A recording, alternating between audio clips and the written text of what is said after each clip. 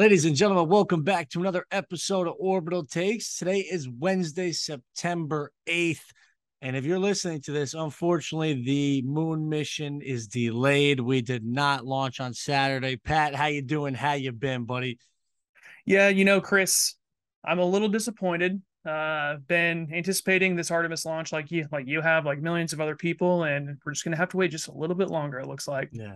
Hydrogen leaks got us again on Saturday. Not to mention, Yeah, I woke up on Saturday. I was excited about it, but at the same time, college football is back. I feel like yeah. we lost that moment that Monday, September, or what was it, August 29th. Like that was just such, looking back, that was such a perfect day. Monday, nothing's going on. It was Oh, like, I know. it was this targeted date that we were like all looking forward to. And now it's not, it's potentially not even going to happen until October, bro. And I don't even know if it's going to happen in October. I'm not just trying to talk shit. I really don't think it is. What do you think? Yeah. October 17th is like the next no earlier than date that they've put out there. Mm. Man, liquid hydrogen, man. It's one of those things where yeah, it's we'll talk about the liquid hydrogen thing later, but yeah, the late October launch window, that's if everything goes right in the VAB over the next couple of weeks and they're able to pin down that quick disconnect issue there. So I'm hopeful, but as we've seen, this rocket is just going to continue to chug along, and yeah, we'll see when it launches. What are Yeah, your thoughts on it? I mean, so it's crazy. All those wet dress rehearsals. I thought everything was ready to go. I mean, I was down in Florida, bro. I am so happy I did not stay another week because I was thinking about it. I was thinking about staying the Oh whole month. man. I saved myself thousands of dollars just for not believing in this rocket. Unfortunately, I think it's also interesting that one of the reasons why it's going to take so long to get back up is because they apparently they have like a 25-day limit for the certification of the flight Hmm. termination system. So the thing that will in the future potentially save astronauts' lives, like that has a 25-day expiration date, which I think is great, right? So I'm going to say, if it has to, take longer because we're going to make sure that I'm going to be safe riding that thing one day as a certified astronaut, maybe NASA astronaut. There you Yeah, I don't go. know. I'm fine with that. But yeah, we're not going to see this thing go out in this month, and we're probably not going to see it go out in October. I don't know. So that really sucks about What's that. going to happen first, Chris? Is my son going to be born, or is the Artemis 1 rocket going to fly? When is the expected due date October again? 25th.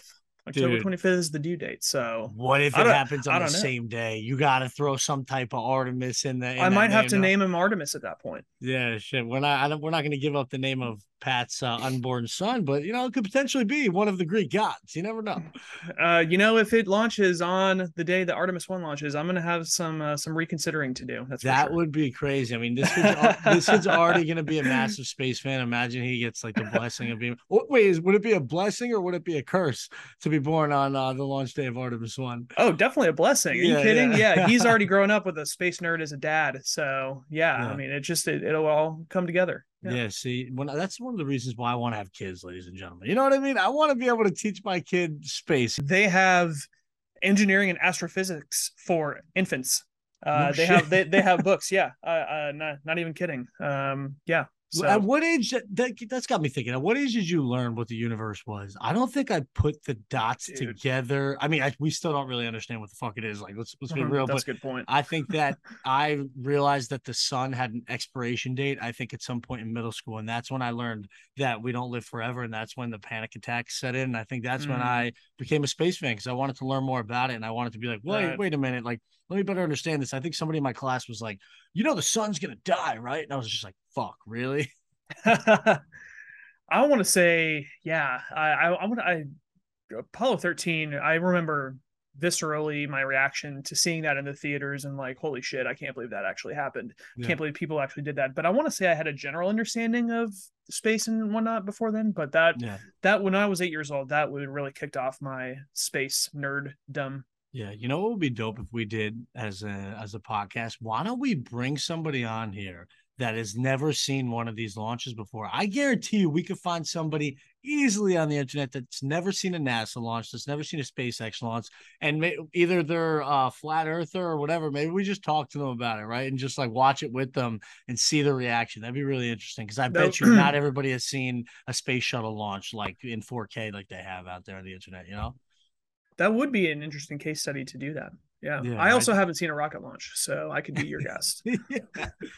What is your first launch going to be? Is it going to be Artemis 2? I hope not, but it might be. Yeah, so I hope to make it. I hope to make it down there with you to Starbase yeah. before then. Considering Artemis 2 is looking like it'll be 2024 at the earliest. Mhm. So yeah, potentially is going to be Artemis 2, but I hope not. I hope Yeah. it's quicker than that. Yeah, my first was a Falcon 9, and it definitely won't be the last. We'll get down there and see some more. So what should we do here? Should we dive into launch and scrub of the week, or do you want to talk a little bit about what the JWST has been doing recently? I mean, this telescope has been fucking on fire, Pat. There's so Yeah. much news that's come out. Where Oh like my what gosh. where do we start? Yeah. Just this morning was another one of those hot content drops from the J-Dub Out of team nowhere. there. Out of nowhere, the Tarantula Nebula. Holy shit, that thing is beautiful. That's And the crazy. first direct images of exoplanets last week, yeah, this Mhm. thing has been doing work. Yeah, one of the first direct images of that exoplanet, that was a moment that like I was like shocked. I was shocked to see that Mm-hmm. shit when you look at all four of those different filters and you're Mm-hmm. literally looking at a planet that is so far away from us right now. And I think only about 20 exoplanets have been like directly imaged. This was the first with the JWST, but Right. normally, we find them through the transit method or through different ways that we can measure the light around the star, but directly fucking imaging this thing, Yeah. that's sick. I want to look at closer exoplanets than I think this was like 360 something light years away, which is Yeah. relatively closely in space. I want to go even closer. I want to go to like Yeah. Alpha Centauri.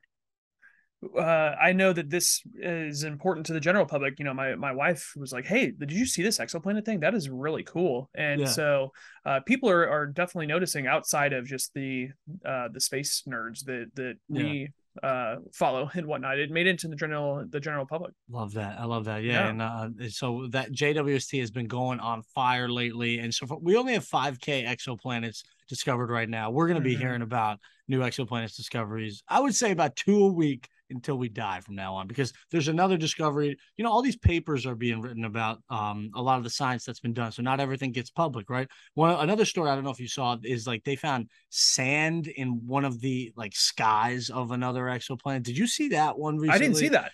Yeah, it's like some paper that just was published, I think, like a week ago, and they're like, "We found sand in the atmosphere." It's like sand in the atmosphere. What the fuck? Oh We're gonna be wow. hearing some crazy shit from this Yeah. telescope, and we can actually help the science too. Didn't you say there was like a website that we can go and like take data and just like put it into different fucking like ways to analyze Yeah. it?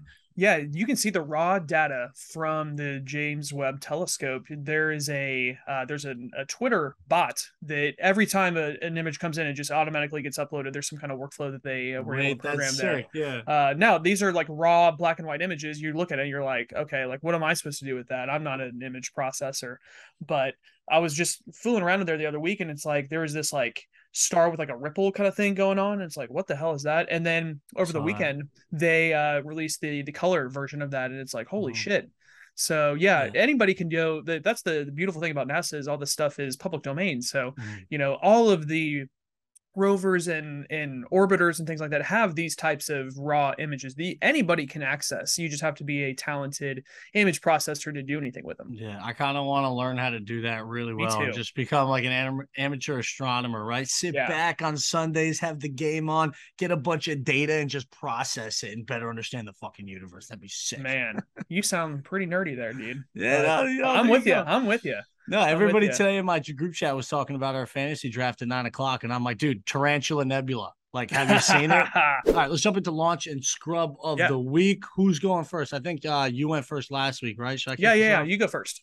All right. So my launch of the week is a sad one this week. All right, guys. So I'm sad to say Frank Drake passed away last week on September, I think it was September 3rd or September 2nd. And he was the man. He was one of the pioneers of the search for extraterrestrial life. Well, he's known best for the Drake equation, right? Which Mm-hmm. is the equation that is used to estimate the number of intelligent civilizations in our galaxy, which is there's a website where you can just go type in any number you want. And pretty much any number you type in gives you like 1,000 intelligent alien Hmm. civilizations in our galaxy. So I love doing that. Some of the other shit that he did, he helped map the center of the Milky Way. He discovered that Jupiter has a radiation belt. He worked on Venus's atmosphere. Wow. And then the two coolest things besides the Drake message that obviously, is on t-shirts everywhere. They sell it in like Hot Topic, that equation.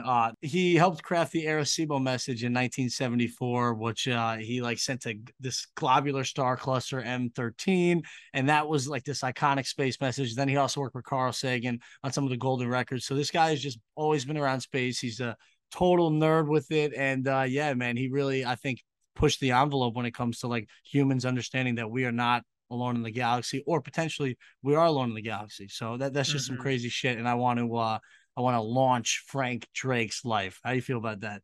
Did he was he involved in the founding of SETI? Do you know? Yes. He Okay, was yeah, one of the I thought so. pioneers in Yeah, SETI, the search for extraterrestrial intelligence, and SETI right now is massive, and they're collabing yeah, with the UFO community, which is great yeah, for everybody. You know what I mean? yeah. Yeah. UAP community. There you Yeah, go. come on UAP. now.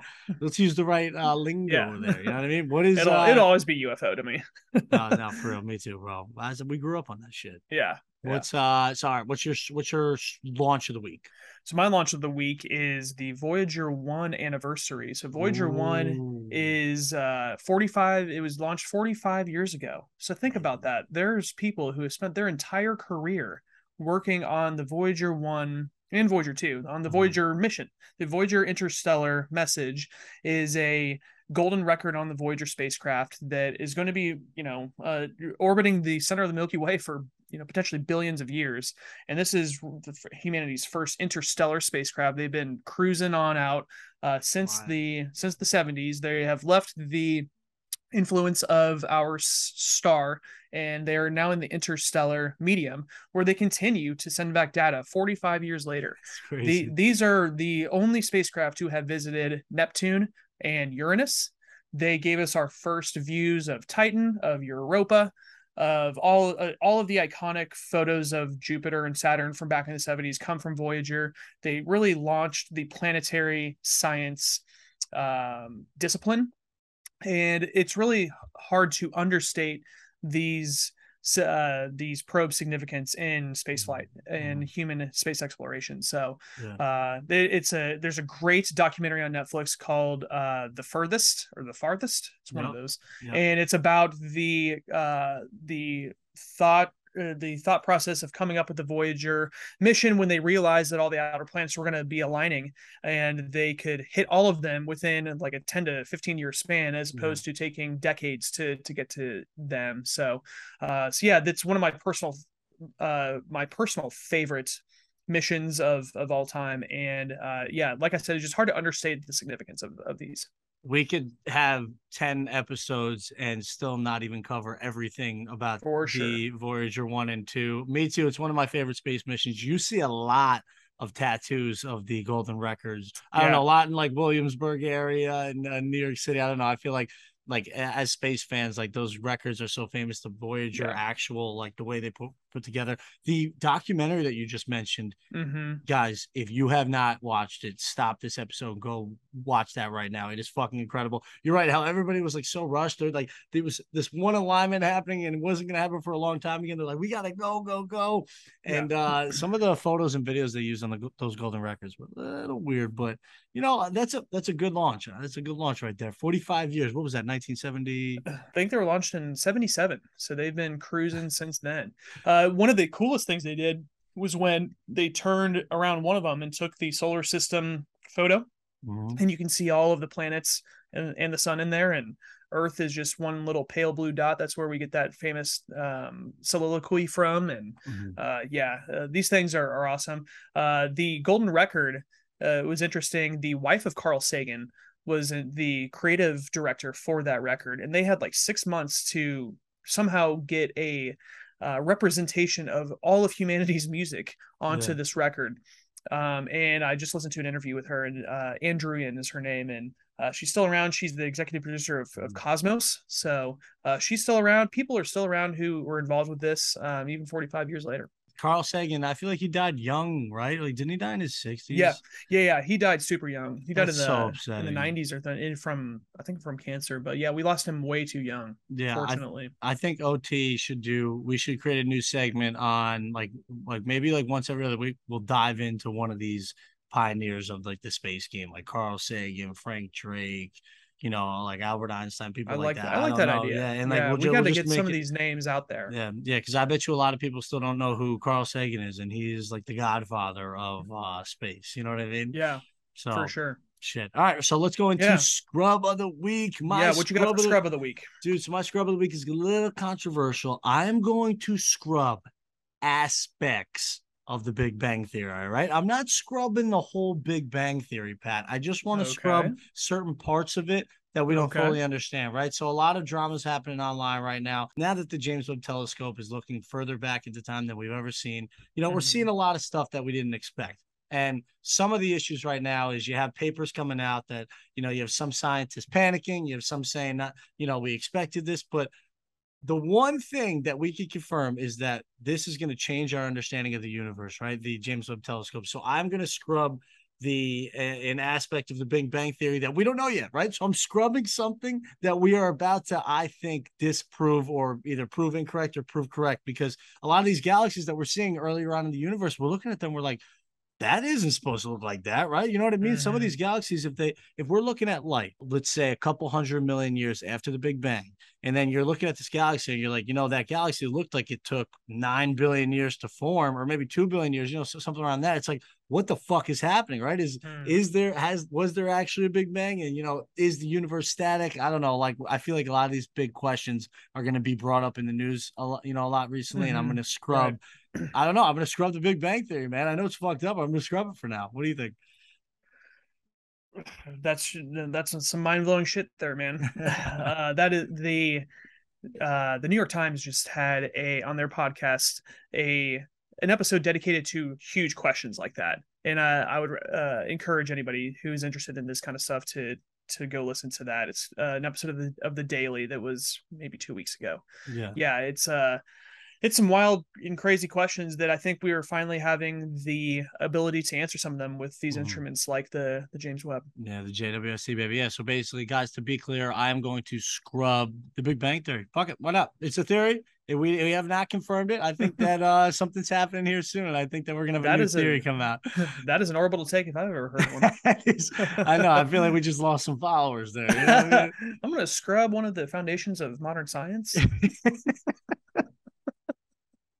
I'm literally gonna scrub something that we have mathematical evidence for now. I'm gonna scrub the theory of evolution Yeah, because you yeah. just don't know. I mean, I'm basically scrubbing everything humanity has ever stood for. So that's that. That's Yeah. funny. All right. So what's your scrub of the week? My scrub of the week is liquid hydrogen.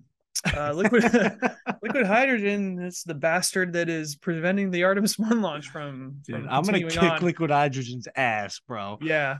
You're going to have trouble finding liquid hydrogen because it is the smallest and lightest atom on the periodic table, Oh shit. I which didn't is know that. why it's so difficult. NASA has been dealing with these going back to the early 60s. And I read that on average, each shuttle launch, and not every single one, but on average, each shuttle launch was scrubbed at least one time due to a hydrogen leak. So think about that. We've been dealing with this for decades now. One of the most wild things ever that I learned was in the early days of Gemini and Apollo. Uh, Liquid hydrogen, when it catches on fire, it burns clear. You can't see it, you can't smell it, you can't feel it unless you're like right next to it, of course. They would have NASA, the National Aeronautics and Space Administration, who put men on the moon, would have guys walking around in those fire retardant suits, waving brooms around the rockets to see if the brooms caught on fire. And if they caught on fire, they knew there was a hydrogen leak somewhere. Dude. So that's how nasty this stuff is. Of course, we need it to make rocket fuel and stuff like that. So, it does serve a purpose, obviously, but it's just so finicky. So I'm going to scrub liquid hydrogen. We are definitely scrubbing liquid hydrogen, whether we want to scrub it or not. It's been Yeah. scrubbed, Pat. Yes. Yeah.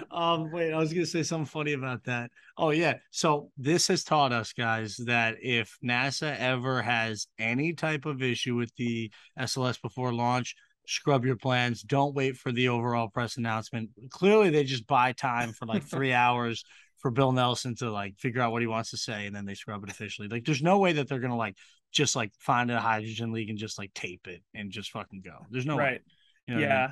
Yeah, I know they tried several things to like reseal that stuff. Like the It seals wasn't have to be happening. like No. literally perfect. Yeah.